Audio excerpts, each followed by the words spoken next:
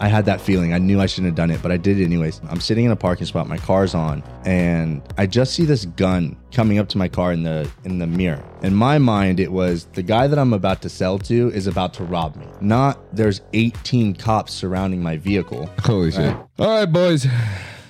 We're here. So I got a special guest on today. Not someone in the fitness industry. He actually is too small to be in the fitness industry. Yeah. I'm definitely going to have a lot more people from the fitness industry that inspire me that I'm going to have on this podcast because I'm going to have conversations with them. But the reason I created this podcast in the first place is because I want to have conversations with the people I want to have conversations with, and I want to shoot the fucking shit. And you are, dude, I hate it when I give you compliments. I hate giving you compliments in general, but okay. Noted. But you're my fucking boy, dude. I love you to the fucking ends of the earth, and you and I have been through a fuck ton of shit. We've been through a fuck ton of shit. So if there's anyone in my entire life that I can say that, like, my closest boy that I've had the most time under, the most experience, it's this guy. This guy's named Dion. I'm Dion. Dion Terry Fit. That's me. Hey, it won't be Dion Terry Fit anymore, actually. Yeah, what happened? Dion. Oh my god. That's what I'm gonna change it to. I don't know why, but it comes off the tongue very nice. And I'm kind of bougie, so it kind of fits. Okay, Dior. Okay. And then we got cute old Melody behind the cameras, helping us with the setup. She goes, hi. These are my two best friends. These are literally my two closest best friends that I've had for the last 4 years. Just happening to be in the same room with me for the first time in like over a year. Yeah. It's been a while, huh? Yeah. Over a year. Lots of changes. Lots of changes, dude. As every year brings constant change. Mm-hmm. Right? It's the only thing you can actually like expect. Yeah. Expect change. Yeah, for sure. But yeah, this guy lived with me for like a year. We were roommates for a year. He's one of the first people I met when I moved to San Diego 4 years ago. So he's known me before my whole journey into whatever the fuck my career is. He knew me at like 25,000 followers or whatever. At least that's when he met me. So this guy has seen me through it all. Mm-hmm. I think my biggest transformations have come from our time together. So honestly, I had absolutely zero plans. I have absolutely zero plans for this podcast. I didn't plan anything out whatsoever. I didn't plan out any questions, but I do want the audience to know a little bit more about you. Okay. Because you got a fuck ton of stories, bro. You got a fuck ton of stories that'll help people understand like what you've been through. Mm-hmm. And I feel like a lot of the things that you've gone through and the way that you and Ryan have influenced me has just changed my entire life, my entire perspective. It's the reason I can carry on doing things like this. I feel like if I didn't have guys like you, then I don't know. I feel like I would be very shallow-minded. I feel like I'd be... Oh, hey, Melody, can you do me the biggest favor in the world before you leave? I feel like I have a little asthma right now. In my backpack, the backpack, the top. Okay, so open up the big bag that has my laptop, the big pocket, and then the top net pocket at the very, very top. There should be an inhaler in there. Yeah, right there. Yeah, can you toss it to me? I think I might want to hit that. I owe you one, by the way. Thank you so much. Oh, do you want to hit it? Yeah. Dude, when I was a kid, I heard these were steroids. Mm-hmm. So I took like multiple puffs a day because I thought it would get my lungs extra fucking strong. Mm-hmm.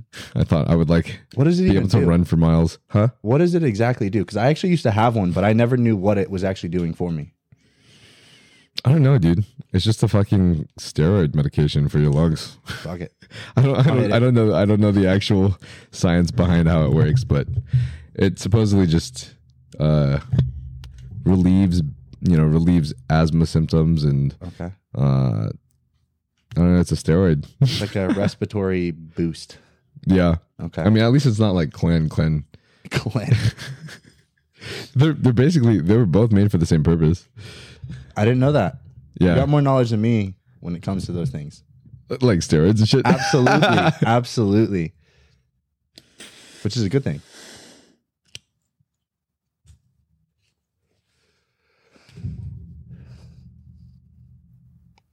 So you hold it like DMT, huh?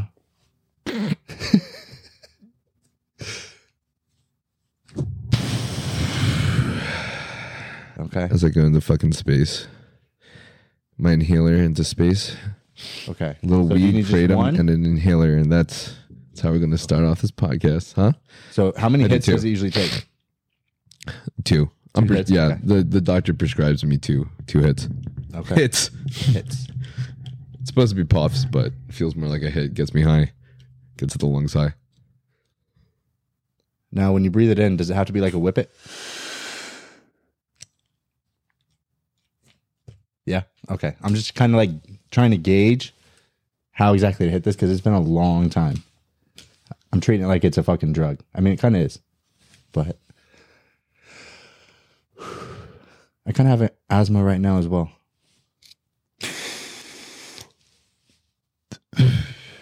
Was that a lie just so you could hit that? Was what a lie? That's how you know it wasn't a lie. You actually have asthma. I used to have asthma. I used to as a kid. But, So that I may you've still noticed do. that it hasn't been around anymore. You haven't really felt it anymore. Truthfully, I've kind of just like, if it's there, because I do have issues with breathing sometimes.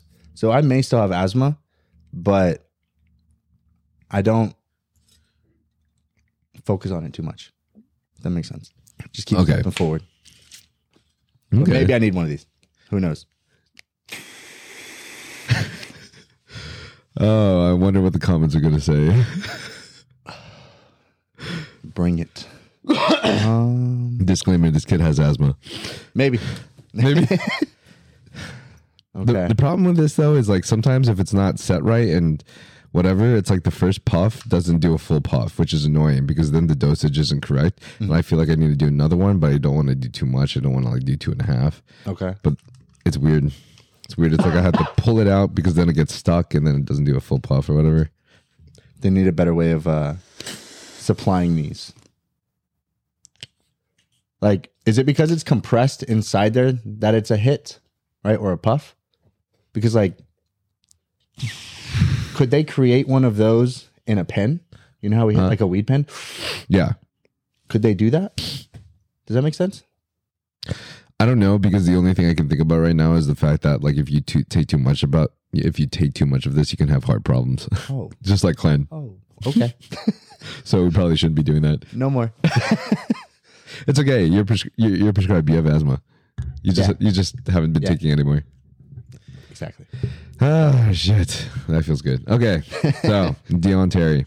That is me.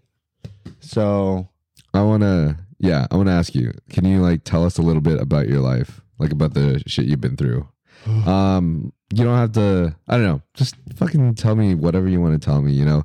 okay. The things that I would love to hear are like your time in jail, Okay. what that was like, all the things that you and Ryan experienced, even the corner and stuff with like beating up people, and then the whole like getting the sides and the races to like make truce and shit like that. That was When you impressive, say too. like, you mean the division in jail and how like the races the whites stick with whites, blacks with blacks. Yeah. I remember Ryan saying this like story about how there was like a issue and Ryan got like the security guards to like smuggling tequila or something, right? Shit, I don't think I heard that you were story. there Or at that maybe I point? don't remember that story. Okay. But Maybe. I highly like.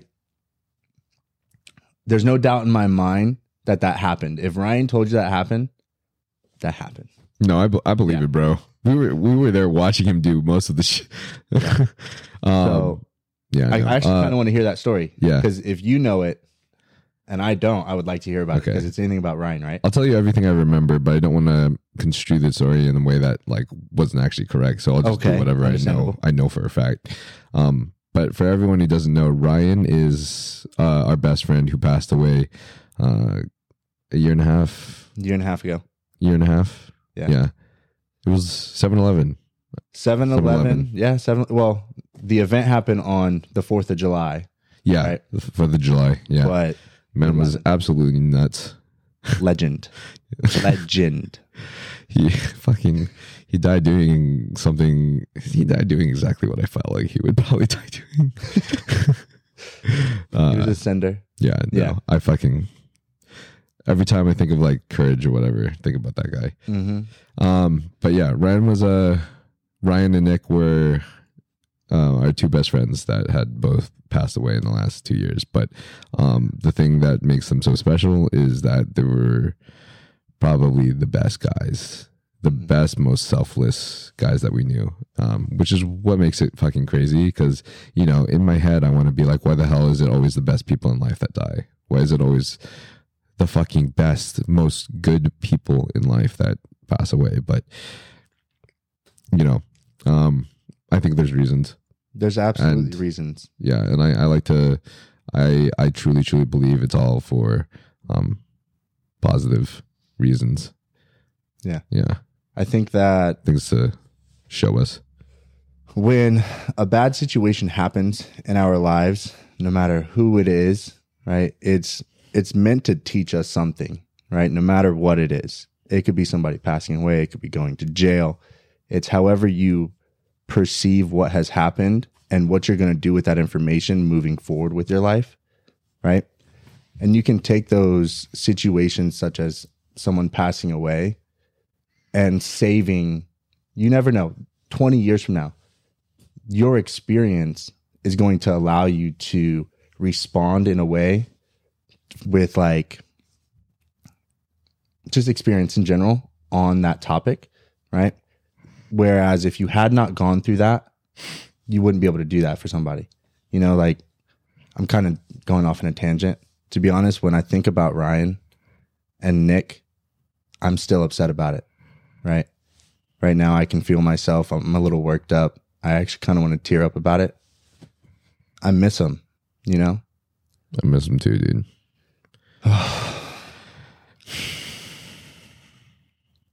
Sometimes just take a second to breathe. Man. I don't think it is. I don't think we're ever. I don't think it's ever going to change. I don't think we're ever not going to be upset about it. But I think that's what makes it so powerful. Yeah. They have become two of my biggest reasons for continuing and living on. They've become two of my biggest reasons for reaching the top and doing the best I can to be the best kind of person. And it's not just that they inspire me to like do a lot and to exceed and to achieve. What they inspire me to do more is to be good to others, to leave a legacy of love behind. You know, these guys fucking gave all the time. They just kept giving to us all the time, even though they didn't have much to give. Yeah. It's crazy. It's fucking crazy. Even when they're gone, they're almost still giving. Right. Right. Through us. I literally want, like when I'm gone, I want my friends to feel the same way that I feel, you know? I want my friends to fucking, that's the kind of person I want to be, man. No. You want to inspire others to change for the better. Yeah. Right. I want to leave good behind. I want to leave love behind. I want to leave this world a better place. However I was able to. So it's, to be honest, like I can like get as many followers as possible and whatever, make as many workout videos as possible. But if I'm not being a good person, if I'm not leaving if I'm not just like giving love and leaving a legacy of goodness, I think it's all pointless. 100%. When I've taken acid, for instance, or shrooms, right? Any type of psychedelic, I've come to like the number one understanding of life is to love. Everything is love, right? Death is love. Like all of it combined, the answer is love, right? And so when you like live your life trying to just emit that, right, with everything that you do, I don't think there's any greater purpose for somebody, right?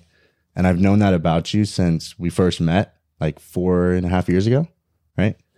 And that's why you're one of my best fucking friends. Like, bro, you're my best friend. Thanks, dude. You're my best friend too. Even though you, even though you suck at making commitment to things, A little bit. I could do a little better with that. I agree. I'm aware of it. That's step number 1, right? this is true. So, and then you expressing it to me actually shows that, you care that I would be better with that, right? And as like your best friend, I want to respect that. So I want to work at being a better communicator, not only with you, but like my family, my other friends, coworkers, people that I I'm in sales, so I talk to people all day. So it's like connecting. But I feel like ever since like Ryan passed away and then Nick, right? It's almost like I got scared to be close to people because I was scared that I was going to lose them.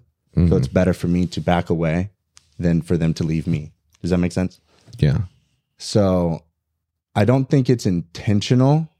It's been like a subconscious thing that I have been aware of. To keep distance. To keep that distance, right? But it's something that I do want to work on, and I'm trying to work on it.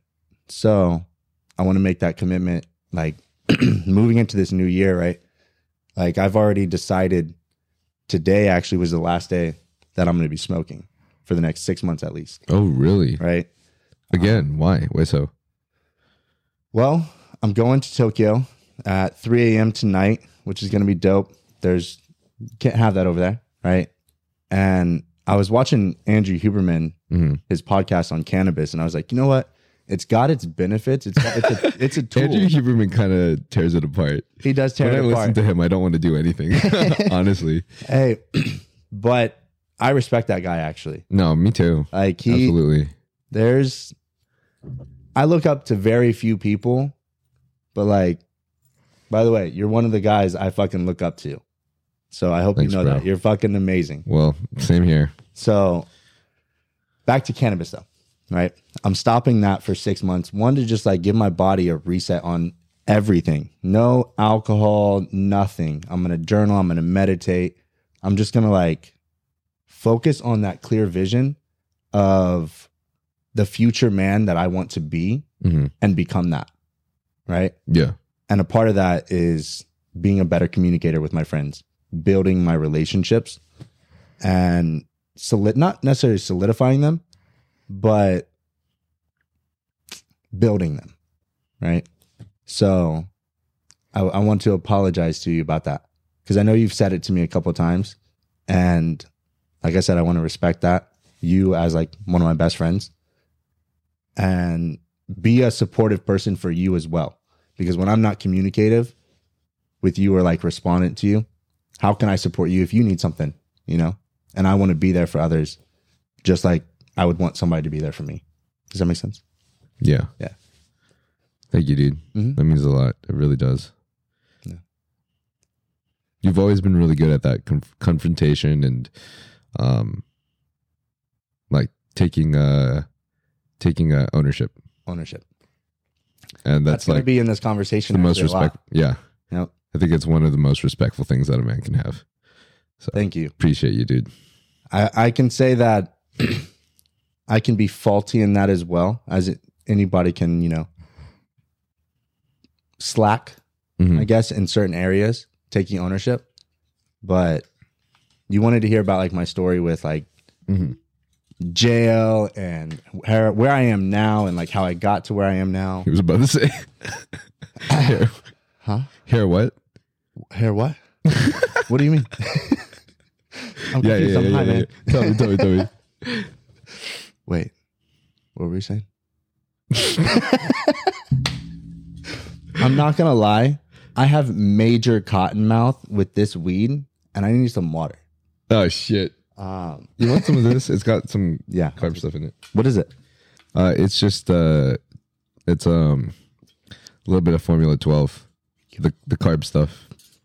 Yo, that's fucking fire. Tastes good, huh? And a little bit of a huge subs BCAs too. It's so smooth. Tastes good, huh? It literally just tastes like water. Like there's nothing mixed in it whatsoever. honest. So. What? Except that it's sweet. I mean, I can taste the flavor, but like, I mean, it's The so texture, smooth the texture. and light Yeah. that it's like, this is just pure water with flavoring. That's what it tastes like. And it's so good. It's like clean. Yeah. Yeah. Thank Nice. Code now. you. That's what I needed. Shit. Okay. I'm like a commercial. Huh? I'm like a commercial for you. You're always a commercial, bro. I'm just kidding. Backtrack. Let me backtrack. So tell us a little bit about you, about your Ownership and telling you about myself. All right. So should I talk about my time in San Diego once I moved to California?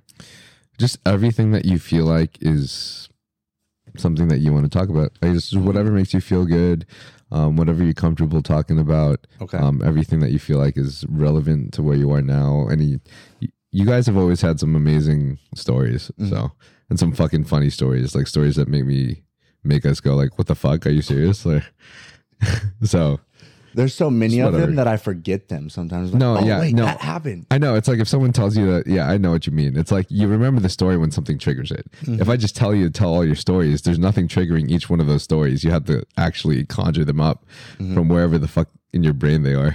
So I can understand. Okay. But, okay. you know, Well, just whatever. let's start with the fact that my parents had me at 15 years old, right? What? Or not 15, 16 years old, right? I'm going to start all the way in the beginning just so that people can get like a clear picture of like Oh, shit. how I developed into who I am and like what got me to a certain place, such as jail, right? And how I was able to flip that upside down and like make it the most like influential situation for my life to date, right? Okay. But like use it in a positive way moving forward. So I grew up in Indiana, Lafayette, Indiana, right? Which is actually pretty funny because Niall went to college in my hometown. Yeah. We didn't even fucking know. Crazy. So Yeah, we met here. West Lafayette, right? Or Lafayette? I'm Lafayette, you're West Lafayette. Yeah. I went to Purdue, which is in West Lafayette. Fucking nerdy school. The reason Like, I went there. all places. There's literally nothing there. It's straight corn. The only reason I went to that school is for engineering, is to get a good engineering, And you don't school. even fucking use it. and I don't even use it. You think you'll ever use it?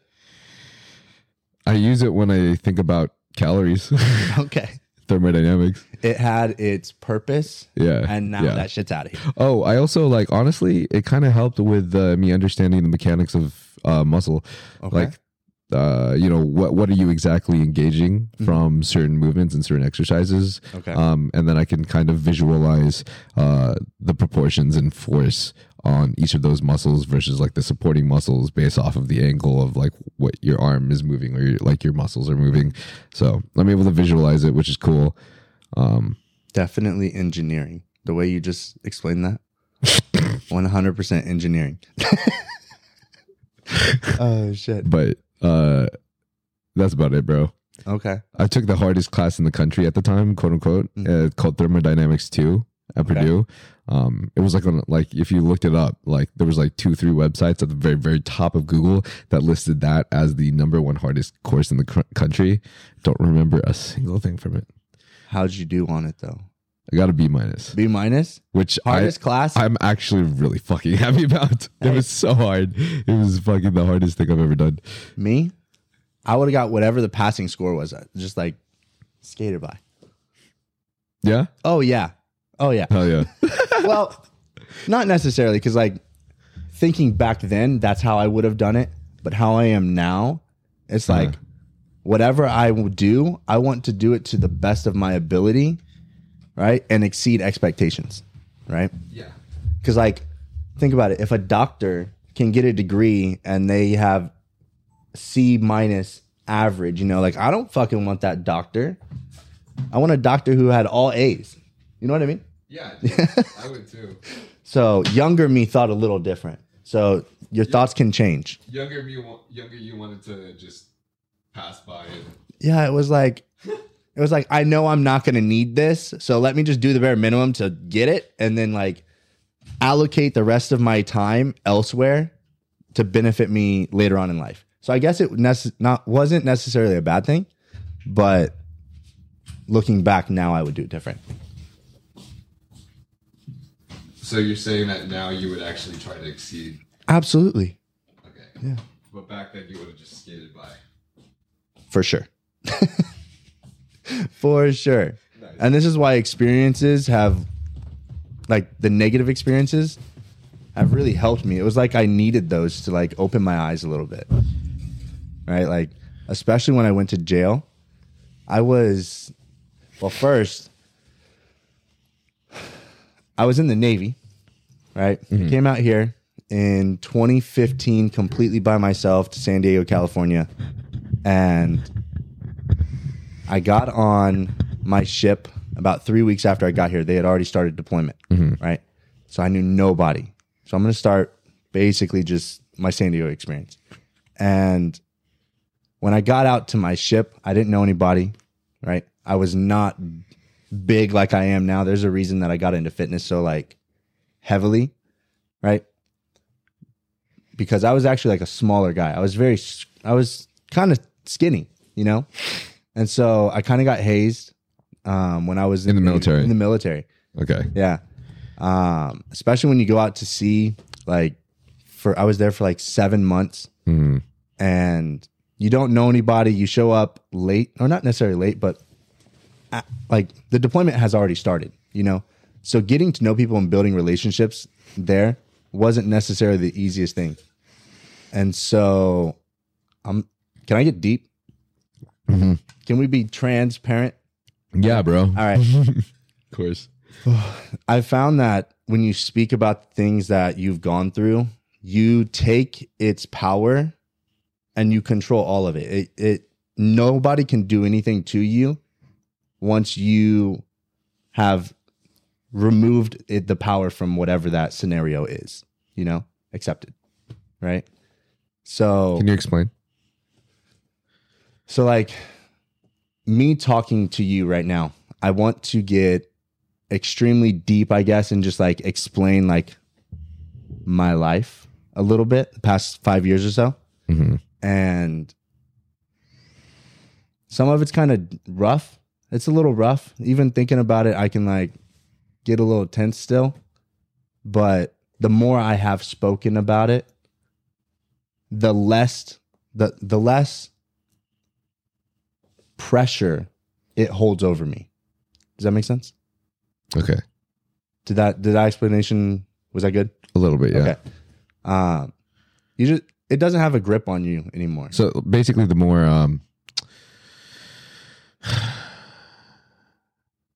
like an outlet, I can't think of the actual phrase, but you know how like therapy, talking, you want to let it out. You don't want to just hold it in. You want to talk to someone about it. You want to bring it to the surface. So you're basically like, is that what you're basically saying? Yeah. Yeah. Because like we all think of like a trauma or an experience as being in a door. There's all these doors in your brain and each one of them is a memory, right? Some of them are trauma memories or whatever. They have a grip on you, right? Because someone's banging on the door, right? On the inside. The memory's banging on the door. And if you don't attend to it, it's just going to keep building. It's going to get louder and louder and louder, right? And then another door is going to get louder and louder and louder because you're not addressing whatever it is. Yeah. Right? And so it may come back throughout the years, right? But as long as you address it and you keep talking about it, you know, you're more familiar with it, right? You can almost like come to terms, shake hands. You eventually open the door and you shake hands with it. Gotcha. Yeah. Right? And you're like, every time you revisit it. Yeah. Yeah. It's like, hey, you're there. You're in my house. It's like every single time you're acknowledging it. Further and further. And so it doesn't have weight on you anymore. It takes the power away from it. So I can tell even now, I'm kind of a little worked up about it. Thinking about like, oh, I'm about to have this conversation, right? But in the end, like after it has happened, It's the best things that have happened to you. The struggles that you go through today will be the things that get you through tomorrow. Mm-hmm. Right? So let's go back to the military, right? When I got on that ship, like I said, I didn't know anybody. So it first started with hazing and kind of like bullying. Then it turned into like sexual harassment, right? Very quickly. And then like a month or so into deployment, I find myself being like sexually assaulted, right? And it wasn't just like a one-time thing.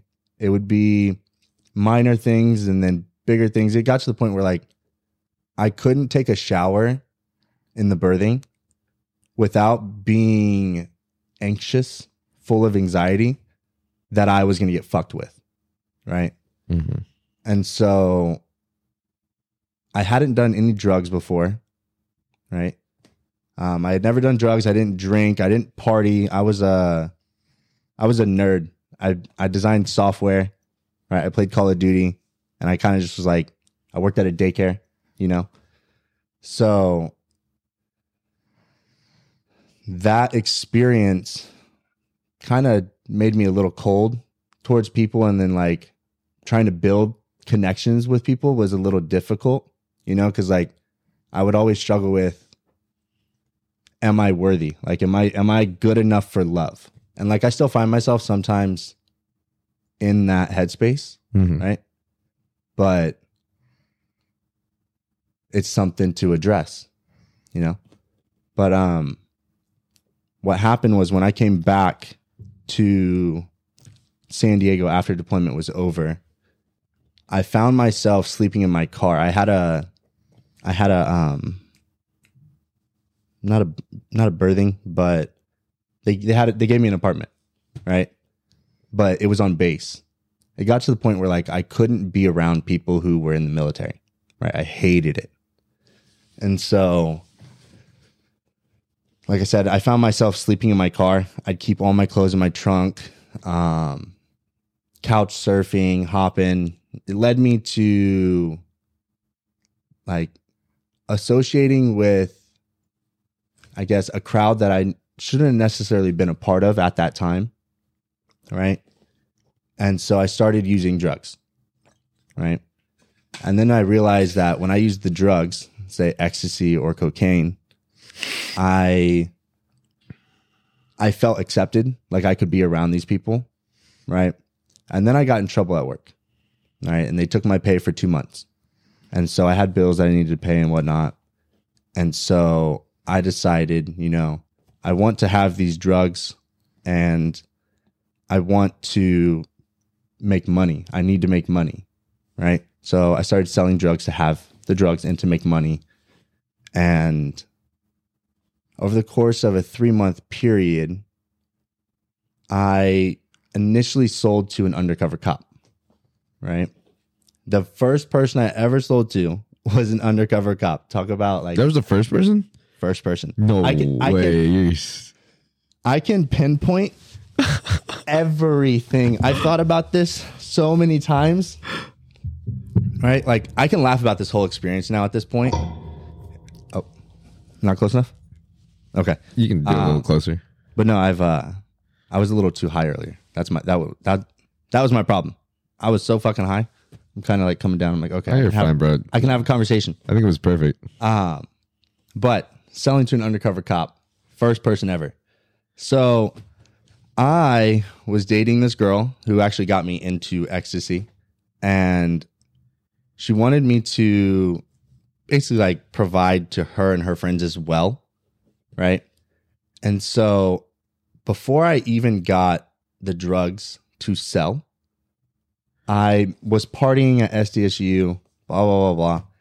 And so I assumed, you know, maybe I had told a couple of people that, hey, you know, if you need to get anything, I might be able to give you stuff, right? Okay. Or get you stuff. And so how I sold to the undercover cop is he messaged me, mm-hmm. right? This was 2 weeks after March 26th of 2016.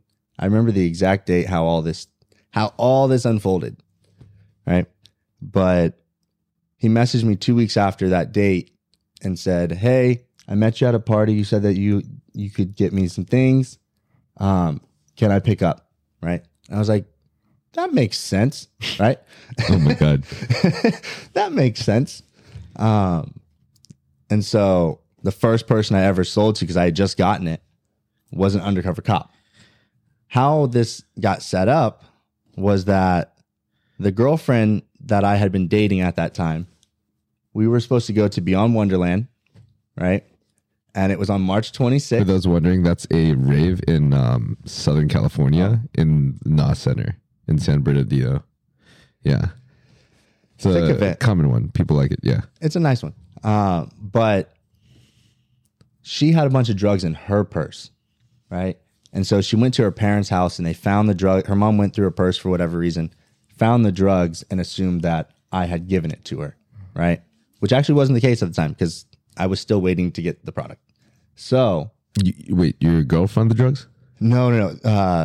My ex-girlfriend's mom, she found the drugs in her purse, right? Because she just had drugs already, Okay. right? She had already been doing ecstasy and whatnot. Okay. But basically, her mom calls me and she says, "Hey," Holy shit, her mom. I think it was like a FaceTime. "Don't ever talk to my daughter again. Oh, blah, blah, blah, blah, blah. shit. If you do, I'm going to call the cops. I'm going to call the Navy, blah, blah, blah, blah, blah." And I was like, way. I was literally like, no problem. Have a good life. Oh, Right? Fuck. Because like at that point, I had nothing to do with that. You know, that wasn't me. And so I was like, nah, not cool. And so 2 weeks later, then I got that message and I started selling to an undercover cop. That went on for like 3 months, right? And so within that 3 months, I had done, I think it was like 5 or 6 controlled buys, right? Where he would come and meet me and I would sell him Oh, whatever. Shit. Right? And this dude was a straight stoner. He looked like a straight stoner. 100%. I would have been like, this guy smokes weed for sure. Right? So like, you never know who you're talking to. He probably actually does, honestly. Like, I almost thought I did, like, for a long time, I was like, didn't I do drugs with this guy?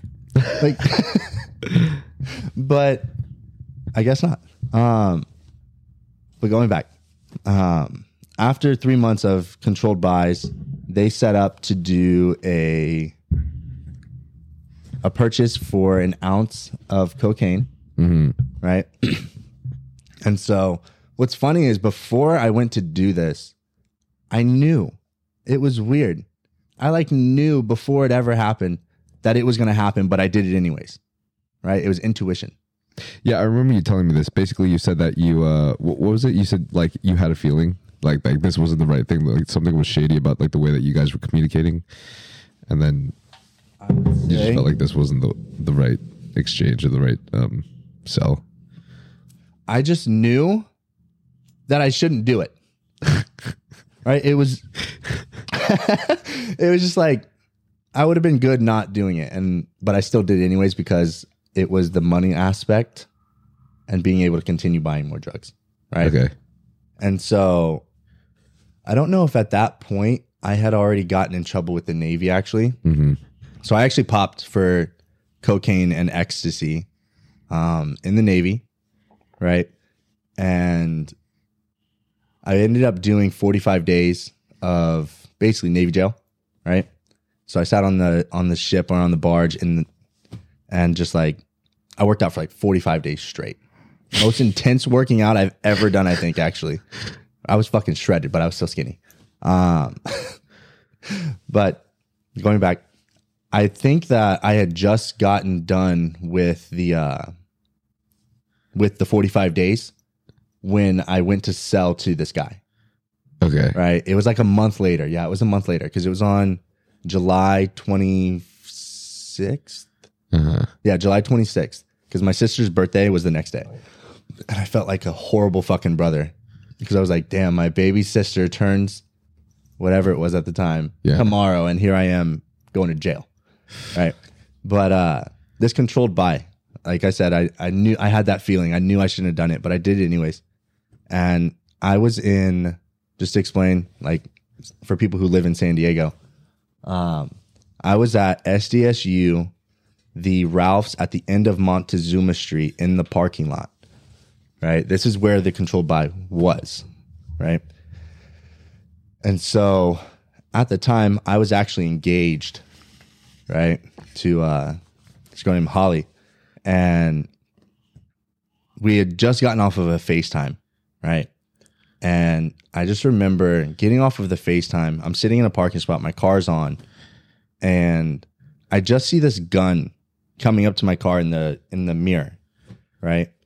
And in my mind, it was the guy that I'm about to sell to is about to rob me, right?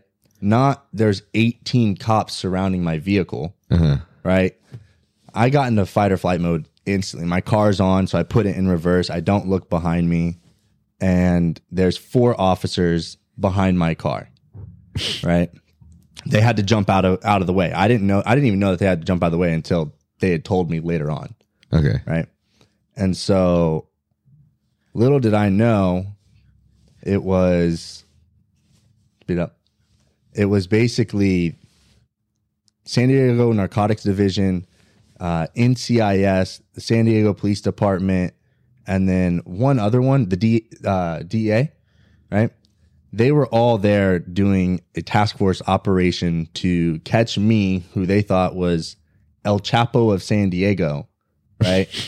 I sold to an undercover cop 3 months ago for the first person ever. So it's like, I'm not who you think I am, right? They thought I had like connections, like major big operation, right? No.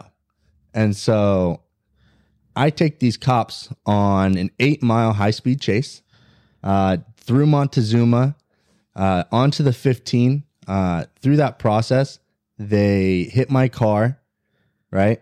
Like trying to stop me in the parking lot before it all actually went down. So my car is bouncing, right? Because the steering shaft is gone to shit. Holy shit. Right? And so I take them basically right before Mira Mesa, I believe, on the 15. I end up pulling over, right? And so I actually have the video. We can add it to this. Oh, shit. Yeah, I have a video of it. Oh, shit. Yeah. So basically, they tell me to get out of the car, put my hands behind my back, right? Get on the ground. I was on FaceTime with my ex-fiance at the time through this whole thing, like, because I had ended up calling her through the chase, and I was like freaking the fuck out. I was like, I don't know what to do, right? And she was like, you got to get rid of the drugs, right? So I end up shaking it out of the car as I'm driving. There's wind when you drive, right? And so it blows all over me, all over the back seat. Shit. It's all over the car. Was it like coke and shit? Yes, it was. It was snowing in my car. Oh my god. This is incriminating. But Congress erased my record. We'll get to that. You can literally like just say it one by one. You don't have to go too in detail. You know. Okay. Just whatever you I was think. trying to give people a story. No, I love it. I love it. I love it. It's just whatever you think is important. Okay. I just know that. Okay. Time-wise, we're already like 51 minutes in. Yeah, I know. We've been doing this for 51 minutes. We've barely even started. Oh, at least in terms of like what's. No, yeah, I know. That's what I'm saying. So. Oh shit. Okay, so I'll speed it up. Right. Get arrested. I go to jail. I end up getting no bail. When I first got in, it was $400,000. Then it became no bail. Right. If you don't know what no bail is, do you want me to go into? No, it's okay. No? Okay. Basically, I couldn't leave jail. Right. I was in there until I got sentenced and served my time. Right. So sometimes when you go to jail, you're able to bail out and fight your case from the outside. What all were you charged with again? I was charged with 31 felonies. Jesus Christ. Yeah, I was 21 years old. I had just turned 21. 31 felony charges, 4 assaults with a deadly weapon on a police officer causing great bodily injury, right? The deadly weapon being my car. The 4 officers that had to jump out of the way of my car. So it was an attempt to cause harm to a police officer. That could cause death, great bodily injury, right? So they hit me with 4 of those. a bunch of sales and possession charges, and then evading, right? So 31 total. When I got sentenced, it was 5. I got hit with 5 and 2 strikes. The 5 were 2 assaults with a deadly weapon on a police officer, right? 2 sale charges, and then the evading charge, right? I also had to agree to never, ever drive again in my life. Oh, at 21 years old. Way. Holy shit. That was a hard one because, like, when they told me this deal, because I was looking at over like 25 years, right? I ended up, I can explain like how I got what I got, right? But which is probably really important, actually. Talking about like ownership, right? So the 5 charges that I got, I told you that. I got 2 strikes. In the state of California, if you get 3 strikes, you're out. What that means is you go to prison for 25 years to life. So, and they have to be violent. You don't have to explain everything. You can just say the story. Most people can just look it up on Google later. That's very true. Okay. I'll just have them. Okay. Because I want to hear more of the stories and shit. You know, there's a lot. I know, bro. I'm just trying to build it so they understand how we get to each one. Yeah. Well, maybe I'm just too detailed. This is the most detail I've ever heard from you. Okay. To be honest, I think you've told it better because this is so much detail. What's important, doing what's important. I hear that. Okay. So 5 charges, 2 strikes, and no driving for the rest of my life. When I was at sentencing, I was told, you know, this is what you're going to get by my attorney, right? What's done is done. And this is where I learned that if you don't speak up for yourself, no one else will, right? The day of sentencing, I was asking for something called Veterans Court. It's where you can basically get in a program for rehabilitation to potentially fix your record, right? But it has to be connected to the military, and like your charges have to be reflected by something that happened to you in your past, right? In this case, it was the sexual assaults that led to the drug use, right? And I was being denied that by the DA, and my attorney was like, I fought for it. Sorry, you're not going to get it. And so I'm 21 years old. I'm like, this is going to be the rest of my life. I'm never going to drive. I'm going to have 5 felonies. And if I ever get in trouble ever again, I'm going to prison for 25 years to life. Right. Wow. And it was like major wake up call right there in that moment. And I stood up and I was like, excuse me, Your Honor, do I have permission to speak? Right. And she was like, yeah, you know, and I basically was like, hey, like, I'm 21 years old. You know, I have the rest of my life ahead of me. I acknowledge that I have made some major mistakes, right? But I feel like I deserve the opportunity to at least prove to myself, to my family, to the court, the community, whatever, that what I did is not who I am, right? And she looked at me and she said, you know what, I will grant you Veterans Court, right? If the judge does not grant you Veterans Court at the day of sentencing, you cannot get it. It doesn't matter if you're eligible for the program, you can't even apply, Nice. right? And so that's when I learned that if you don't speak up for yourself, nobody else will, Yeah. right? So you got to have the courage to stick up for yourself, right? Fearless courage. Because I'll tell you right now, I was scared shitless for the rest of my life. But that one moment altered the rest of my life. Had I not done that one thing, had I not stood up and fought for myself, right? Yeah. I probably would, You would not be sitting here. here. I would not be sitting here, no. And so then I got denied Veterans Court twice, right? Because I you know, like you have to apply, you have to write a letter as to like why you should be approved. And so when I got out of jail, I put myself in rehab, right? I still wasn't in veterans court, right? I was like, I need to do this for myself and for my family. Wait, how long were you in jail for? I was in jail for 6 months. Is that what you were sentenced for? I was sentenced for 1 year with half time with good behavior, meaning that if I don't get any trouble, I can get out in 6 months. 1 year, half time. And so you had good behavior the whole time. I had good behavior the entire time, right? This is actually where I met Ryan, Yeah. right, which we'll talk about that. But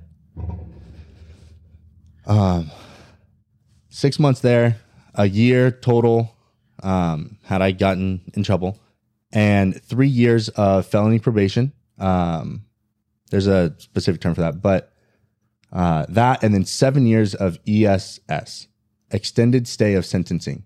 So if I got in any trouble within 3 years of getting out of jail, basically like violating probation, doing something illegal, whatever, I was going to prison for 7 years, right? So I had to be on my best behavior, right? This was the most disciplined I think I've ever seen myself, except for competition, right? Except for prep.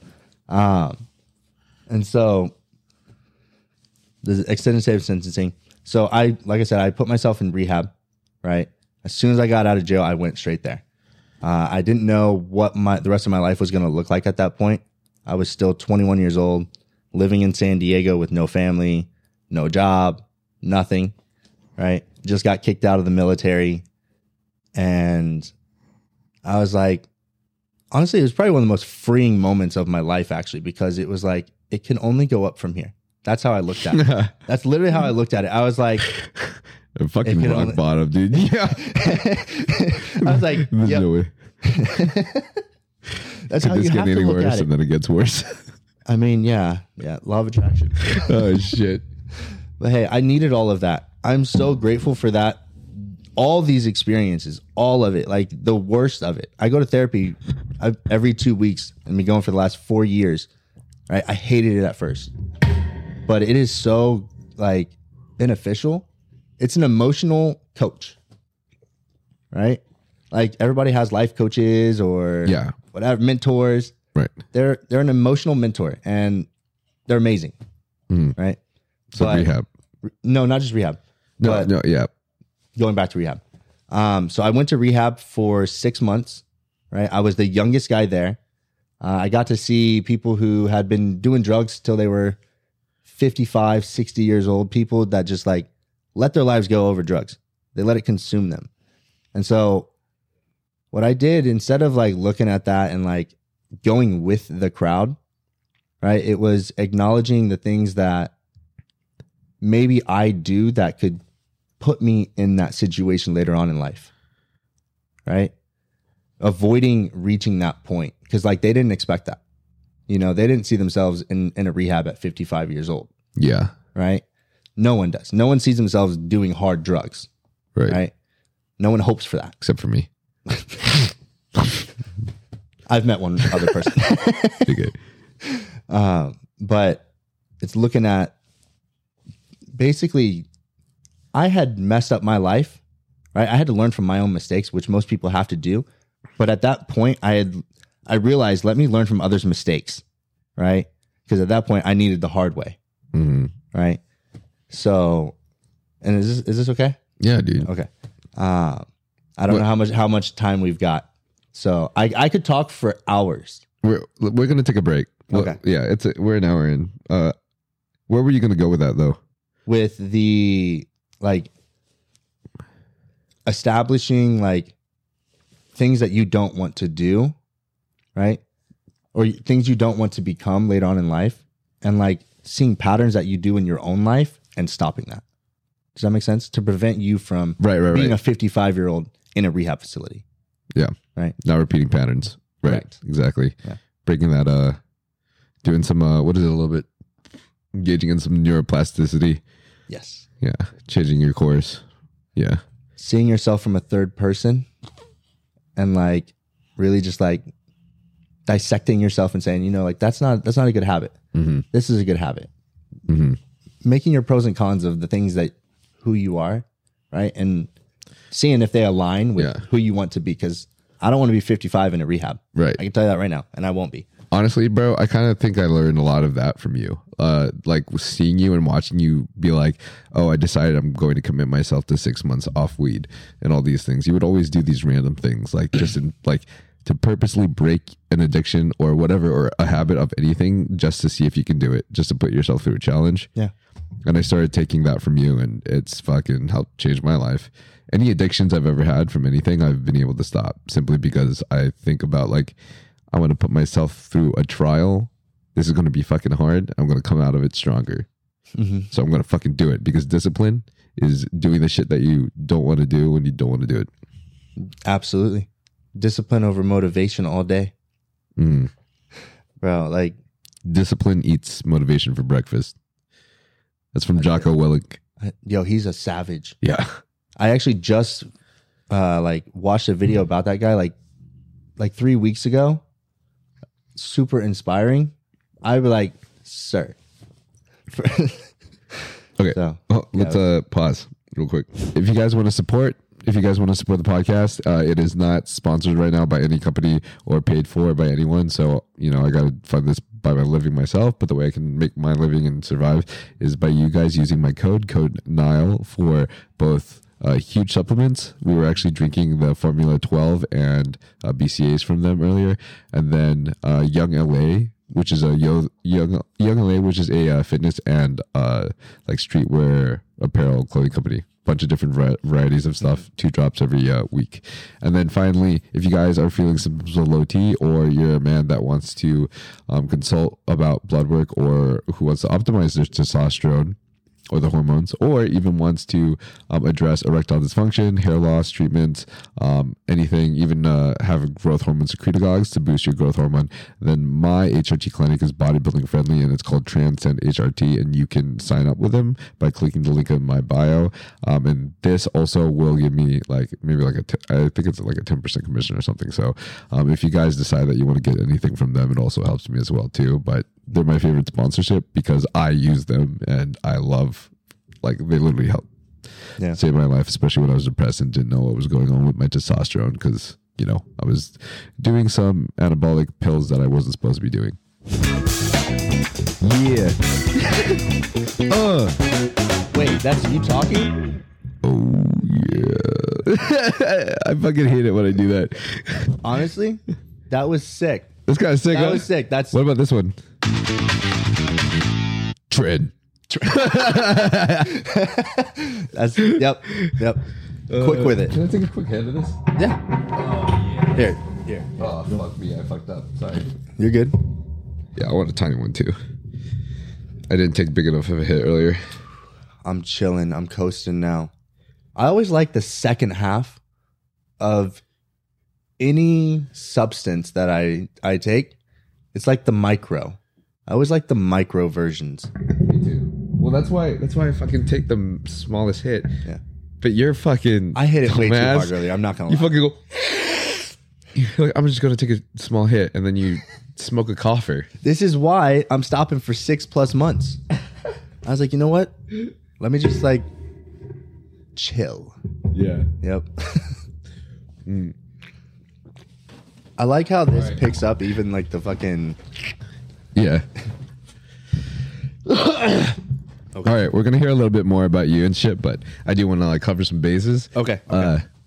Dion and I actually met at EOS, which is the gym where I filmed all my gym videos. The gym videos that blew me out of the water at first when I first started killing it in there. It was all at EOS. So those who watch this, the secret. EOS overcast lighting outside, either overcast in the morning or during sunset. The prime. It's 3 point. Somehow from the way EOS is structured, and there's walls around with the whole rooftop open in the outside section. 3-point physique lighting makes you look crazy. 3-point.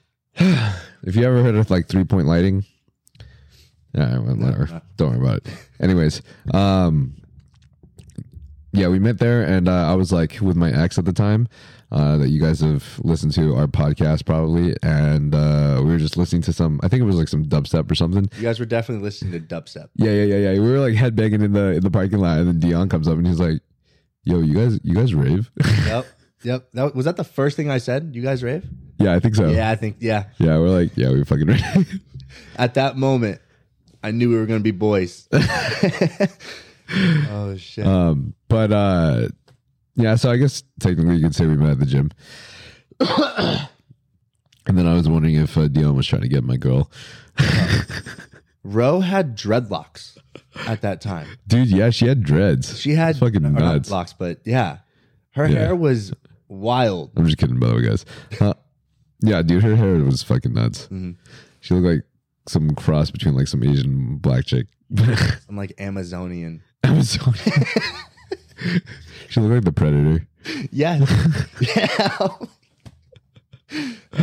shit. Fuck. But and then you introduced me to Ryan at some point later on in our friendship. I don't remember if it was like what 6 months in the route or something, but like you like just got him out of jail. He just he got out of jail early. You picked him up and brought him straight to EOS, I think, right? Yeah. And then I met him from there on out. Should we tell the story of how Ryan got out early? Yeah, dude. Let's tell all the fucking stories, dude. All right. So Ryan, our best friend Ryan, was he's literally like Forrest Gump. Is he not? Gump. Yes. Your thing is way too far. Way too far. Wait. Be really careful. You don't want it to break. Just gentle. Pull real gentle towards you. Hey, mama. Yeah. You see how close it is to me? Okay. Here. If you need to, you could just move the table closer instead. Okay. Move the table closer. Yeah, that's good. Okay. That's way better. Ooh. Right in my mouth. Yeah, so put it in my mouth. I feel like Ryan was literally just like Forrest Gump in person, except not mentally handicapped and way crazier, like a party version of Forrest Gump. Yeah. Right? Yeah. Yeah, I would say so. Yeah.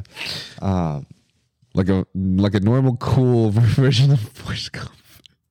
Honestly, he just went through the like craziest shit, dude. What's up? Have you seen the new what's it called? The Planes. What is it with Tom Cruise? No.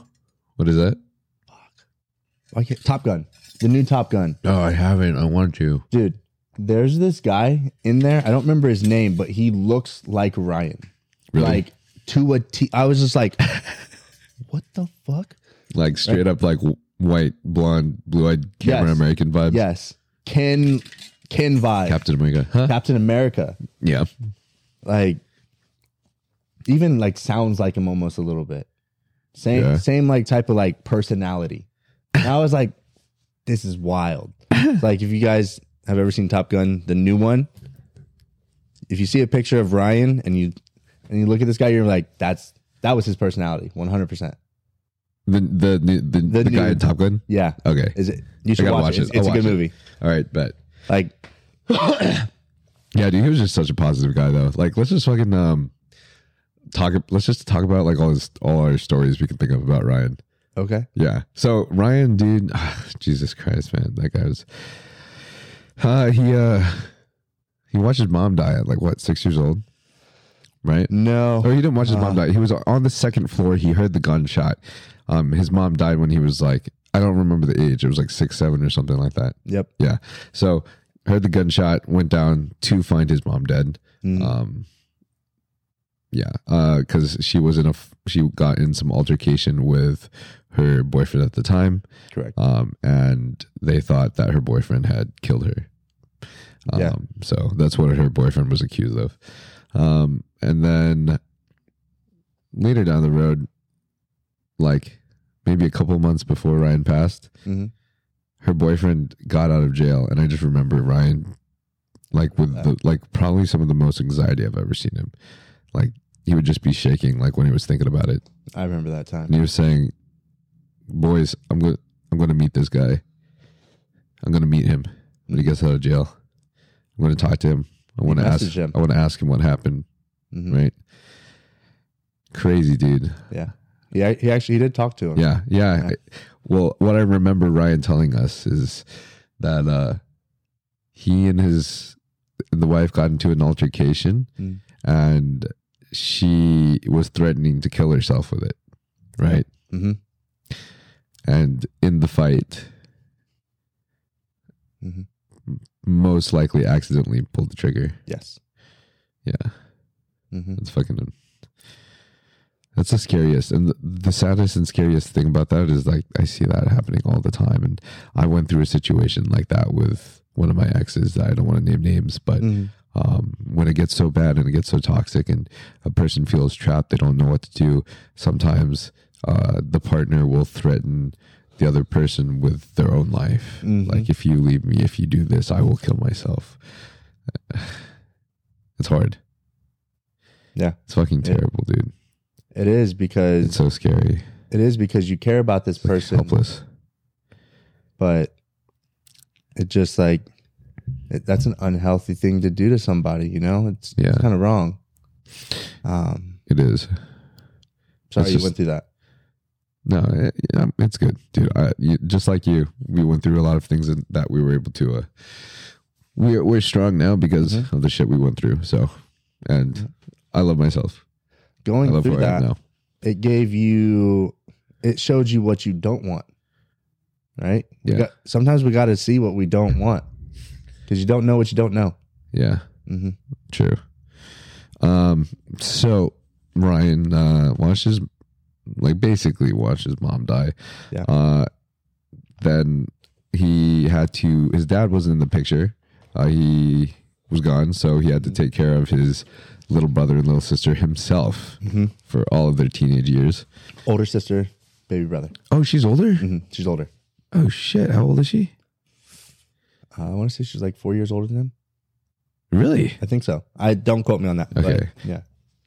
I remember even when I met her, he definitely had to do the caring.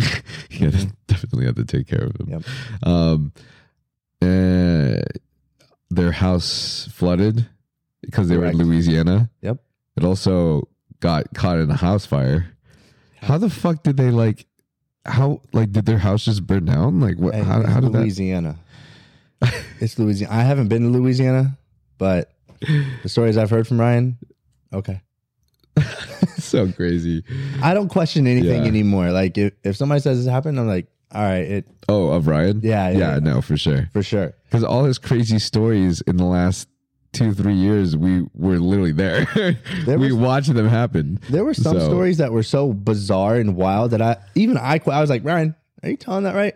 Yeah. And then I would hear him on the phone with somebody who went through that experience with him, and they're telling the story, and I'm just like, what the fuck? So wild. Yeah. It's so fucking funny, dude. I feel like people, oh shit. I feel like whoever's like religious or something is gonna hate this part and might get mad at me for some reason. But I even remember being in one of the, at a Halloween party with you and Ryan, and he's talking to these girls about his bow tie on his dick. He's got a bow tie. He tattooed a bow tie on his dick with his own prison gun. Yeah. He did it himself. Yeah, his fucking self. That's fucking nuts, dude. Holy shit. You know that now, it just kind of paints a picture. You're like, okay, there's gonna be some wild things coming up. If he did that to himself, yeah. Yeah, and they were just like, they were like fucking kissing the bow tie at a public Halloween party. What an opener. What an opener. I got a bow tie on my dick. He would always call it a fancy dick. A fancy dick? He was like, I got a fancy dick. That's so funny. Shit. And I remember, I guess he also got, his first time he got stabbed, he was like 7 years old or something. His kids, the kids that he thought were his friends at school, I guess they were like going home. He was on his bicycle or something, and I don't remember why they stabbed him. If they stopped him to try to take something from him, I don't know. I don't remember that. I can't build onto that story. Yeah, no, me neither. I just remember him saying that he thought that they were his friends. Okay. I know he did get stabbed. Yeah, he has the scar. He still had that scar, I remember. the things Ryan went through. Yeah, dude. And A lot. The whole like going to the military and then being in San Diego, coming home, super. Okay, so Ryan got arrested because he was out partying with some people, with some friends of his, and the group of guys met like these 3 chicks out in Pacific Beach, out in PB in San Diego, and the girls decided that they would be down to go home and like hang out at their place. So Ryan's like, all right, let's fucking go. Yeah. And he tried to bring his boys to come with him, because he's a boy, and like went out. Why wouldn't you want your boys to like come with you and enjoy a good ass time? And I guess they just wouldn't go. I guess they just didn't want to go. So Brian was like, all right, well, fuck it. Then I'll just go with him myself alone. And so the rest of the guys stayed there. He went home with them. He was having a great time with 2 of them, but I guess the the very, very overweight and unattractive one was super fucking hammered, and probably wasn't liking the fact that she wasn't getting attention. Yeah. And I mean, that's understandable, especially looking at people in PB when they're fucked up and they're all hammered. Dude, like, people are savage, dude. The primals come out. The primals. But yeah, at one point the other 2 girls went into the kitchen to, I guess, grab something and grab some food. And the one that was all upset and everything goes, "Where the fuck is my phone?" Looks around, looks at Ryan, grabs this phone, tries to unlock it, starts smashing it on the ground. She's like, "Why won't my phone unlock?" And it's because it's not her fucking phone, it's his phone. He's like, dude, stop. Why the fuck are you doing that? So he tries to grab his phone and tries to take it away from her. And when he does it, she starts yelling out rape. Yep. Right? Yep. Well, it was get your hands off me. Get your hands off me. Get your hands off me. Right? Okay. Because she had also gotten physical with him, and that's what happened. They ended up, do you want to keep going? No, you go ahead. I'll try to recall this as best I can because you were telling it pretty well. Okay. Right. And basically the other 2 girls come in, they have baseball club, not baseball, golfing clubs. Yeah. Right. Ryan at this point is completely naked. Right. And so all he has is his phone. Right. I think he gets it back. And they basically chase him out of the house with golf clubs. Jesus Christ. Right. He's naked. It's like, I don't remember the time, but it was late. And so Ryan's trying to figure a way out, like, how do I get back in the house? I need to get my shit. Right. Yeah. And at that point, the girls had called the cops on him. Right. Oh my gosh. And so the cops were coming, and Ryan didn't know this, but he's basically on the sidewalk and he's facing one direction, and all he hears is, "Hey, motherfucker." Yeah. Right. Yeah. Because and this is after he was running away from the girls, right? Yes. I remember him saying they had like bats. Yep. That's crazy. Yeah, dude jumps out of the window. I can literally imagine him doing this too, because we've seen him do things like this all the fucking time. Yeah, even the way he fucking crouches and squats and shit like that. Probably like yeah. So hiding behind the bushes. Yep. Then he hears a voice behind him saying, "Hey, motherfucker!" Right? Motherfucker. Yep. And so if you hear that, what are you gonna do? You're probably gonna defend yourself, right? I mean, if I hear that, I mean, I would probably be fucking scared, especially when it comes out like that and I'm hiding. Yeah. And my anxiety's high. I'd probably be fucking shocked. You just got so I don't really know what I would do, because it would be some kind of a response, defensive response, primal defensive response, fight right? or flight. Yeah, exactly. So, and not to mention, like, Ryan's probably drunk to some extent. He's probably, I don't know if he's hammered, but he's definitely drunk, right? They're all fucked up. I think so. Yeah, you're in PB. Especially knowing Ryan. Ryan was a Marine. Yeah, he was drinking. Yeah, he was fucked up. Yeah. So Ryan turns around, spins around, swings, decks this person in the face, and smashes the guy's face in. Like, actually breaks in his bone structure. Smashes his face in. He broke his, like, literally his facial, like, skull. Yeah. Shattered. He smashed in the face of a cop. Ryan told me, he was like, I thought about this a lot. when I did the punch, because he was crouched down. Yeah. And so when he turned around, he had like an uppercut. Oh, shit. And so how he hit him is the cop hit him and he basically went flying back onto the street. Right. And then Ryan got jumped by like, I don't remember how many cops. I think he said it was like 8, and he fought him. I saw pictures of everybody. He fought him? He fought him. Yeah. He was drunk. He was already in fight or flight. Oh, no. And they beat the shit out of him. Why did he fight? He showed me his Discovery, right, which had like pictures and everything of like the cops that he fought, and then him in the hospital. It was gnarly, right? Man, I feel so bad for him. Like Ryan would never have actually like, he would never have wanted to ever like hit a cop like that or do anything like that. But I saw young and drunk and fucked up, a mistake that he took ownership of. Like when we say Ryan's like Captain America, dude's like Captain America. He did, like that was one of those things. It's just like you made a mistake. Yeah.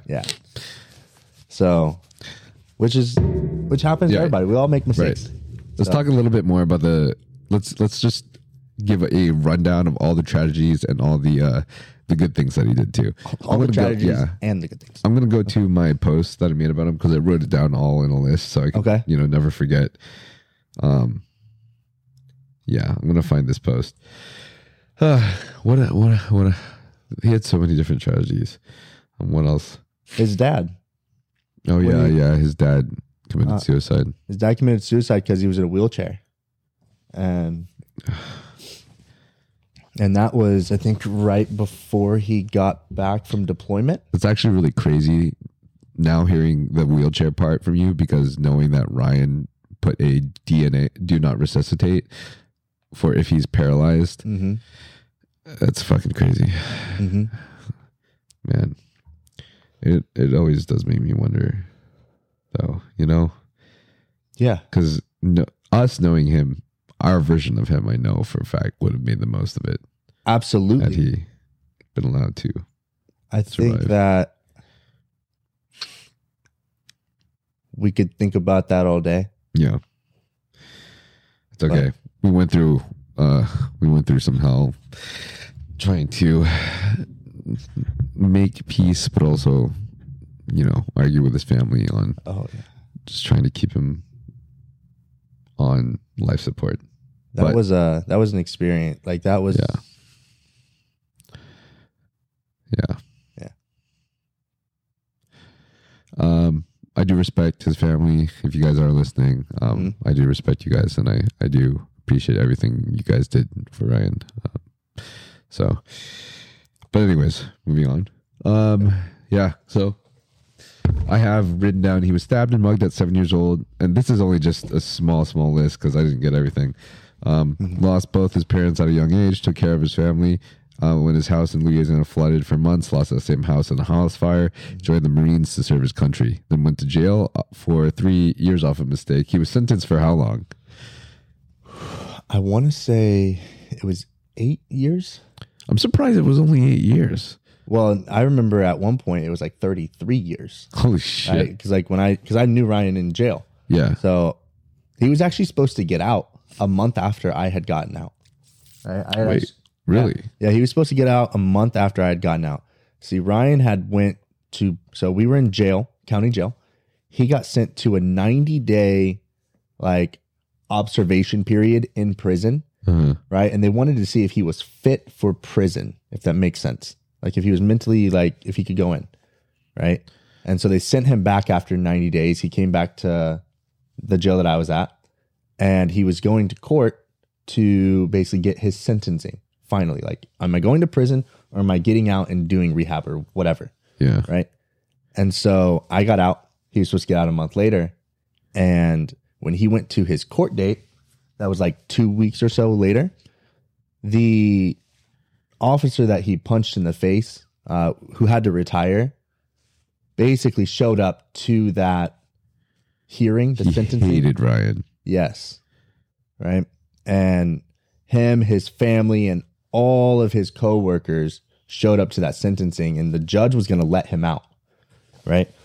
she was going to let him out. That's what was And planned. then, And because they showed up, she was like, "I'm really sorry." But yeah. The guy was like, no. I remember the cop was like, fuck this guy. He ruined my life. I can't be a cop anymore. Like, this guy absolutely ruined my fucking life. He's a dick bag. Like, where the fuck would you ever like disrespect, someone like that, or like a cop? Like, yeah, he was just going out and like, I mean, I do feel bad for the guy. Yeah. But whatever. Anyways, he basically fought hate with hate.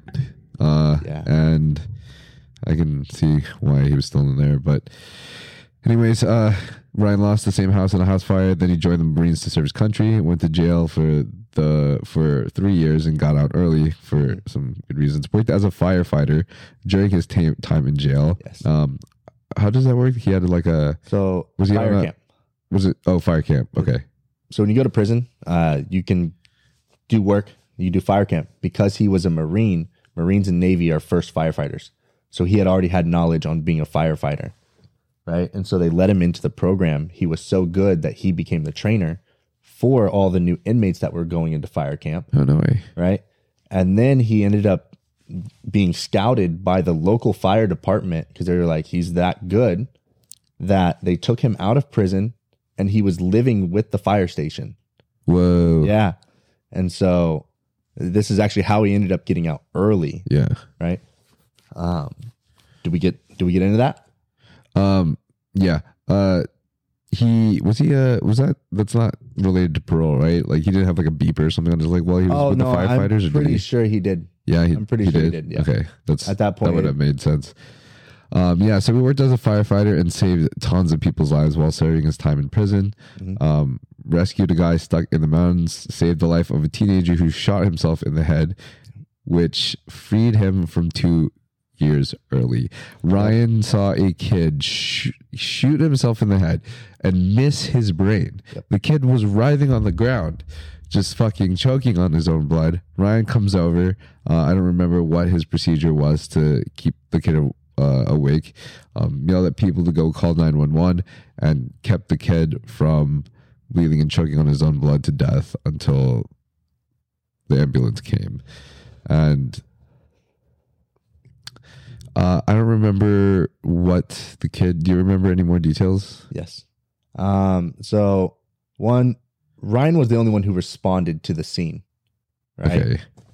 When the firefighters got there, they were the first ones to arrive. The ambulance hadn't arrived yet.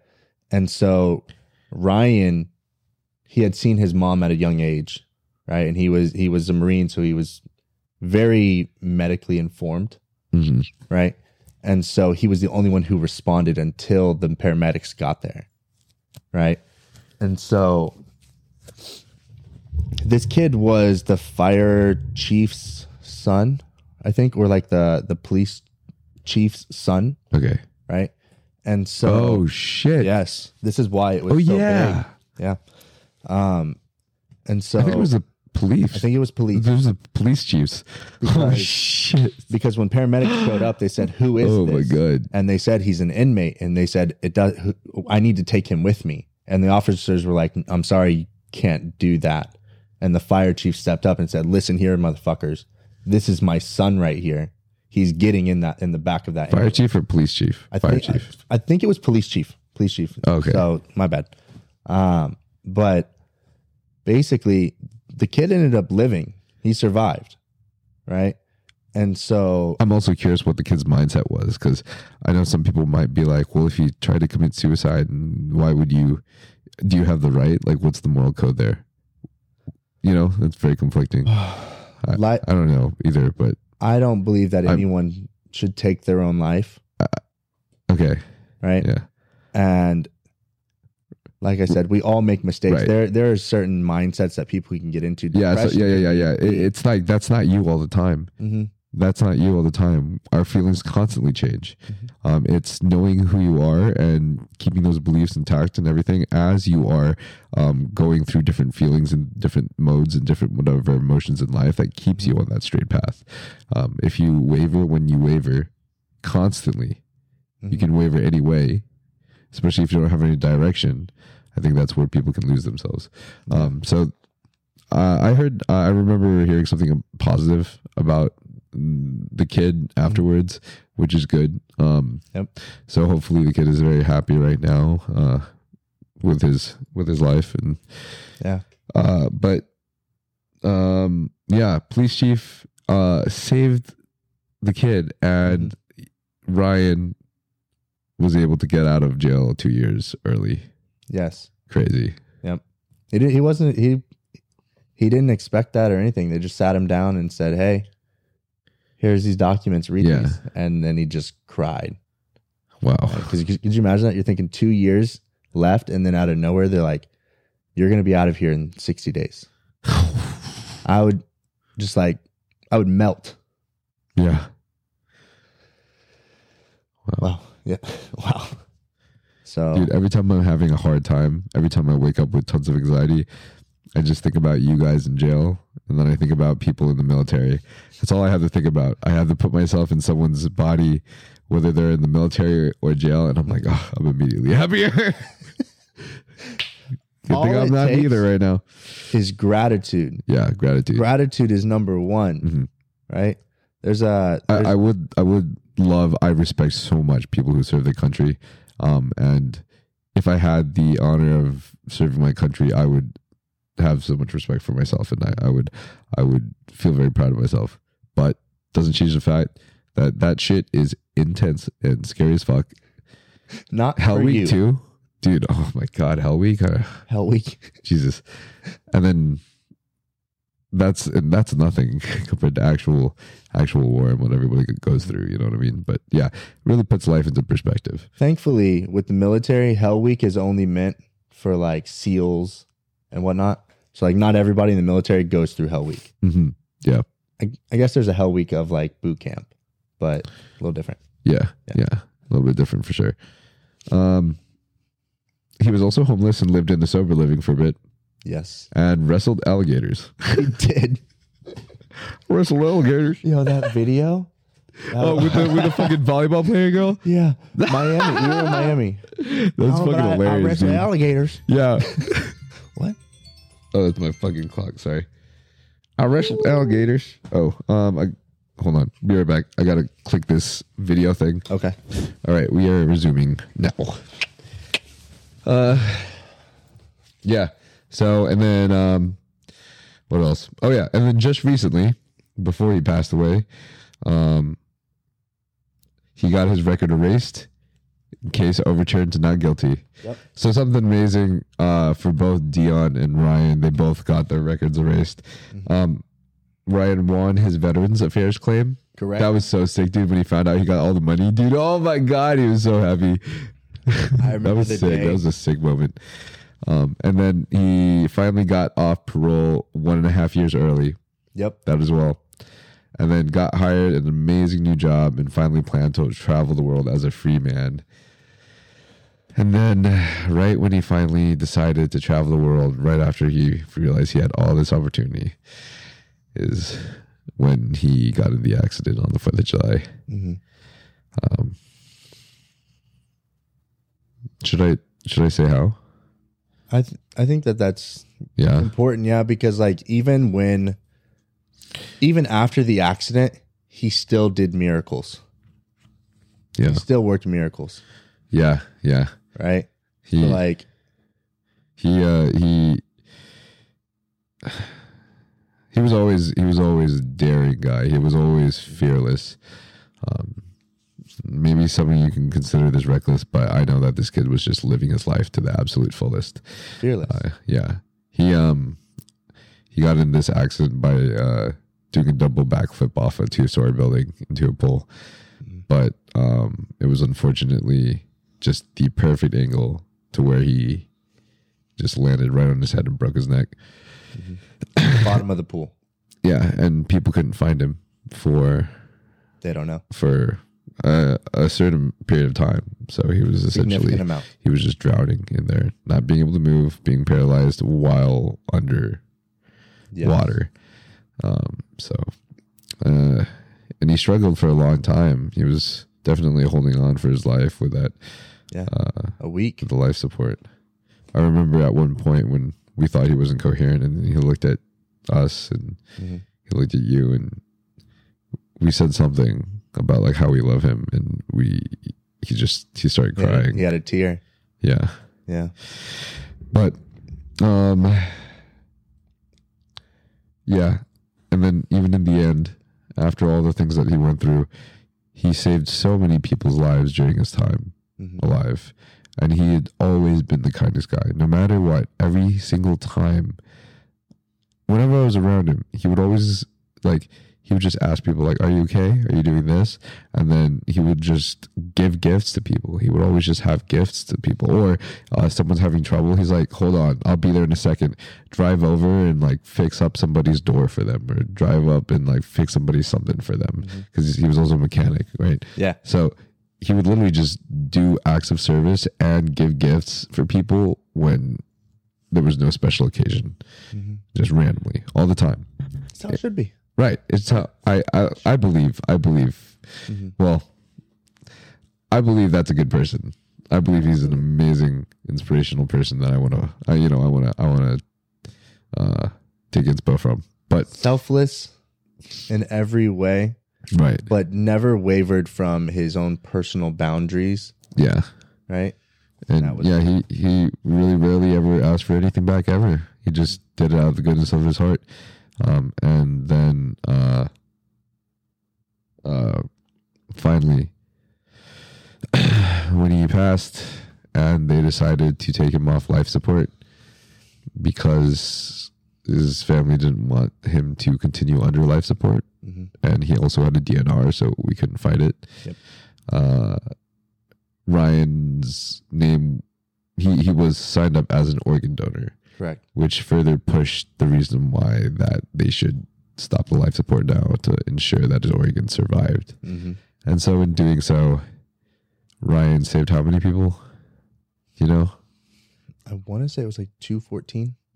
214. No way. That was like the potential. That was the potential, yeah. But his heart immediately went to a kid in San Diego. An 18-year-old kid in San Diego. Yeah. Right. Back in his real ass fucking home. Yeah. Yep. That was always like it was just like a wow. It's like even in the darkest moments, there's light. Yeah. Right. So that's how I chose to look at it. So I had to look at it. Yeah. And then Nick was also such a good person too. Pure light. Yeah, dude. Walk into a room just like Ryan. It would literally felt lighter. Like he always had something loving and something caring and something good to say about every person to their face. And it was not 100% not for anything in return. And you would think it was, because you would be defensive. Everyone's like, oh, for example, the people in LA, they're all out there to take something from you. They're all out there to take advantage of you so they can climb themselves. And I always judged Nick for being someone like this. Okay. Until I finally got to actually know him and was heavily humbled by one of the best people I've ever met. I remember we went to Splash House and he bought everything. I was just like, bro, what? How much do I owe you? He's like, no, don't worry about it. I'm like, no, fuck you, man. Fuck you. Take my money. Take something, please. Like, he would just do everything for both of them, honestly. Yeah. And I think I'm glad to have had these experiences, because now I know that I am humbled, and these guys were such good people, and I don't ever want to judge a book by its cover. I don't want to, not anymore. So see, I look at Nick and Ryan as if like they were kings, you know? The way that you think, the way I look at a king is it's someone who is true to themselves. Yeah. Right? Do you know the 4 archetypes? Warrior, magician, priest, and king. Okay. I think. I don't know, whatever. Go ahead. Do your thing. But basically, like when I think about a real king, it's not someone who sits back and just takes, right? Just takes from the people. Give me, give me, give me. It's someone who is constantly, like, not constantly, but always has the goal or intent of bettering their people, right? Because in turn, you would be served as well. Those that give will be given more, right? And so, like, the more this is a like law of attraction. Someone who served is someone who would always serve. Someone who would serve. A king is someone who whoever serves. maybe always served, always gave, always loved. Yep. Everybody, his whole kingdom. That was those guys, 100%. Yep. So that's why I don't ever want to. I don't want to be a dick to people. I don't ever want to be too selfish for people. I don't want to ever decide not to respond to someone simply because they're not of my status or of my stature, or they're not going to contribute to my life in some way. I don't ever want to do any of that, because then I'm, in my eyes, putting their image in vain or putting their life in vain. That was like one of the coolest things. It didn't matter who you were. It doesn't matter at all. You could be a rich billionaire. You could be homeless. All in between.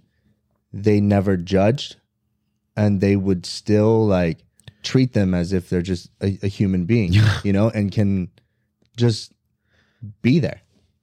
This is a crazy part. Like, knowing them, like they were more accepting than really almost anyone I could really think about in a crazy way. Yeah. Quality. That's a quality, like, characteristic. Right. And two very fucking handsome individuals too. So they could have been the biggest dicks, but nah, they weren't. That's what I love about our friend group. We all look like I can see how some people could perceive us as like gym bros, right? But what is it? Gym bros. Oh, and so we're all just like very just like humble, true, and just like, I don't know. Yeah. I don't know. I don't know. Still a little high. Yeah. I'm actually tired. Like, I got 4.5 hours of sleep last night. Yeah, dude. I drank, which I never drink. And I got to leave at 3 a.m. I'm impressed you even made it to this podcast. I told you I would come. And so that's what I mean. Like, I want to, like, you want to hold yourself to your integrity. Yeah. No, and I appreciate that. I do. So I do appreciate that, bro. I was coming. I was we can always do another one some other day. I think we're going to have to. Oh, yeah. We went through I feel like we went through like a less than a quarter of everything. Oh, we're at like, not even close. At like 10%. Yeah. But, yeah, a lot of people like to look at it in tragedy, but I think these guys did a lot for us, and there's nothing more I want to do right now in my life than to carry on their vision, carry on their purpose, and the things that they did for people. Embody it. Yep. Yeah. You have some water. Yeah. Thanks, bro. Any other stories that you can think of off the head? Oh yeah, dude. Also about how you broke your back and shit on snowboarding. Then you had to go through that surgery and that whole period of recovery. Dude, both Ryan and Dion and all our friends, Melody's back. Both Ryan, Dion, and Ryan, Dion, all our friends, Dakota, you guys, dude, like, you guys are, like, after looking at you guys are the reasons why I don't go, like, skydiving anymore. Or I don't want to go, like ride a motorcycle anymore. It's fucking sick, and I love how you guys are fearless, but the amount of times I saw you guys incapacitated or injured, all of you. I've been injured, but not incapacitated. I think after that, I think that back surgery qualifies as being incapacitated. Actually, you literally could not move. I'll give you that. could not move. I was paralyzed from the waist down for 16 days, basically, from the day that I woke up and couldn't move my legs to the day that I had surgery. Once they gave me the surgery, I was actually able to walk, right? But you're right, incapacitated. That's for damn sure. That's why I didn't go. That's why I only went skiing for like a few hours And you at the camping your trip. ankle. I didn't twist my ankle, but yeah, I fucked my leg up a little bit. Oh yeah, yeah. Or tweaked it or whatever. Yeah. Yeah. But hey, I'm trying to compete and I'm trying to become Mr. Olympia. So you're not trying. Even though you're doing. You're right. You're going to do it. You're right. I'm going to be Mr. Olympia. So the last thing I want to do is put my biggest passion in my career and my biggest goal and dream on the line. Yeah. To make it impossible simply because I wanted an hour of fun. It's really important to weigh the benefits, the pros and cons of a decision before you make the decision. Yeah. Yeah. So, and this is speaking from a guy who had back surgery and was paralyzed because he decided to go snowboarding for the first time on the hardest slope in Big Bear. I didn't know. I didn't even know. I didn't know that's the track that I was going on until 2 weeks ago. Two weeks ago. His boys, fucking our boys, Levi and who else? Ryan. Oh, Ryan. Dude, Ryan, why? Oh, shit. Why did they tell you it wasn't the starter slope? You know what? They may have. Oh, you think so? They may have. And knowing me back then, I was probably like, I can do it. God damn it. Nope. Yeah. Reckless motherfuckers. I'm not really reckless anymore, though. Okay. We got like 5. Yeah, no, you're not, dude. You've learned a lot since. You've definitely become a lot more responsible. It's practice my back. I have to be. I think you're just getting old. Yeah, exactly. It's my back. I wanted to ask if you have any last stories or anything, but actually we have 5 minutes left, so we can't. But anyways, okay. Is there anything else that you can think of that you want to talk about? Because we're going to have another episode where we actually get deep and like talk about the shit we want to talk about. Because all we did was like skim a story. We did skim a story. And then we skimmed Ryan's life. Very, very dissected story. Anything you want to say? Ownership. We were talking about that earlier. Oh, yeah. Right? It wasn't until I started taking ownership of the choices I had made, right, that led me to jail, that led me to having spinal surgery or going to rehab or whatever, right? Until it wasn't until I took ownership that I actually made a turning point in my life to do better for myself. Dude, I was literally thinking about that same thing. The biggest thing that I've done for myself this last year is that when I finally started taking ownership for everything that I've done, and this isn't just like, oh, you're taking ownership of everything you've done. Even in my relationship, when I decided to take responsibility for all of the faults, for anything that's happened instead of completely like blaming both sides or blaming mostly the other side, when I decided to take full responsibility for the way a relationship goes, even though it takes two to tango. Yes. I realized that I just gained all my power back, and I was able to change my life into whatever the fuck sick life I wanted. I realized that in taking the ownership for that, I felt more free than I've ever felt in my entire life. Because even though it's heavy to take ownership of something, even though it sucks and your ego doesn't want to do it, I felt like I was no longer ever going to be a victim. I felt like I was a man. I felt like I had the power to change my life and turn it into whatever the hell I wanted. I felt like I had the power to have the best fucking relationship I ever want ever again in the future if I choose to, because I know exactly how to try to make it work. You know what I mean? Obviously, things happen. Maybe it's not a good fit, blah, blah, all that shit, whatever. But like, for me, I know how to control my life and make decisions with the things I can't control now. You know what you need to do for you. Yeah. To make it work. Right. Right. Okay. Yeah. It's dope. It's a good feeling. I think that you're almost like imprisoned by yourself until you take ownership. Yeah. Right. Right. Like, because you're always pointing the finger, but like, right. You got to sometimes point the finger at yourself. One example I was thinking of is one of our very, very close boys that said something to me that just honestly tore me apart. I wanted to take space for myself, and I wanted to decide to choose the correct friends, the right friends who truly cared about me. Okay. And drop him from my close friend circle, because I wanted to make sure that I only had people who truly cared and truly loved me and stuff. But then I realized that he can't there's nothing he can actually really do to hurt me because I'm already aware of like his tendencies and stuff. Gotcha. And then realize that I actually feel a lot more freer when, even if it was something he did that hurt me, to actually just forgive him and then also just apologize for anything that he doesn't like. I realize I feel so much better if I just take ownership for the whole situation, period, anyways. Okay. And just move forward and still act in love and, you know, still have a friend. You've probably heard it before. Forgiveness is not for the other person. Yeah. Yeah. Yeah. I agree. That's what I felt. So, I think as long as I have the awareness and I'm careful, then I know, you know. Yeah. I think that in situations like that, sometimes you just gotta, you know, go head on with it. Just face it directly, you know? And typically people are scared to do that, maybe because of the possible outcome, right? But we typically are scared of things that are never actually going to come true. Anxiety. Yeah. You know? Yeah. It's our body naturally trying to protect us. Like I said, you feel free. You feel much freer once you do that, once you take ownership. And especially if both parties can do it.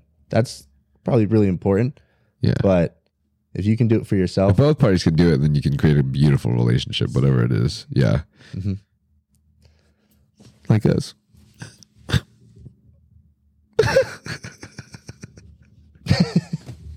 Okay, 2 questions for you, bro. Okay. First question, if you were to die tomorrow, what is the first thing you would do right now? First thing that I would do right now, meditate. Okay.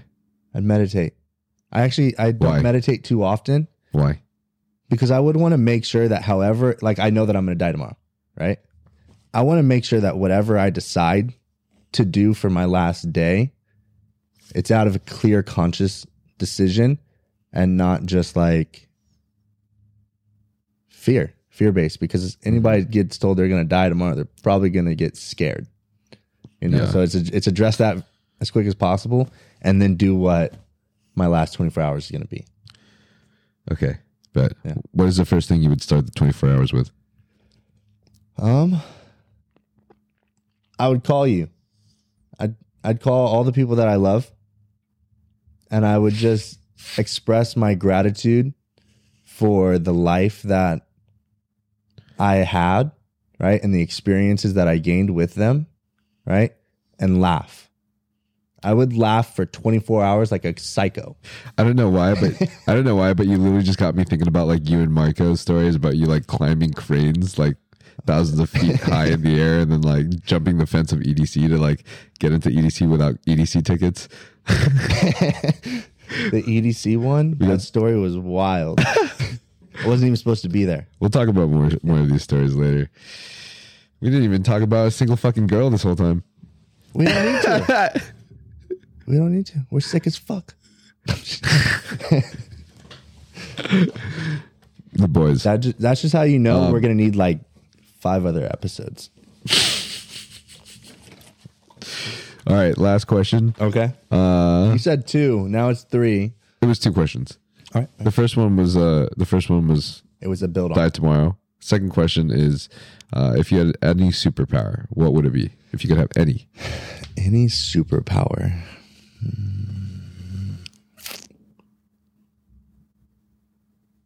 Damn. I don't think I want one. I don't think I would want one after thinking about that for a quick second. Really? Yeah. Because saying that I wish I had something, it means that I don't have it. Does that make sense? Like the ability to read minds. Like I would go crazy, right?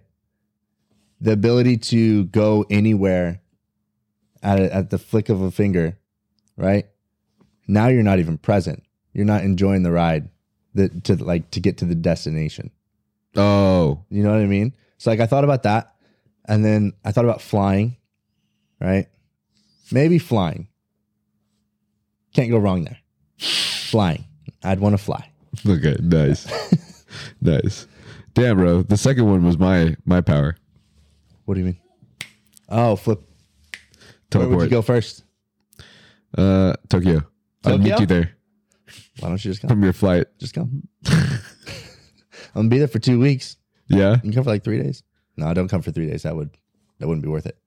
But Because they're kind of expensive right now, right? hell yeah, they're Yeah, expensive. okay, They're well. $5,000. Anyways, that was one way. that was a good answer though. That was a good answer. Thank you. Yeah. Yeah. I feel like everything could have its drawbacks. All right. All right. Anyways, appreciate you guys for watching.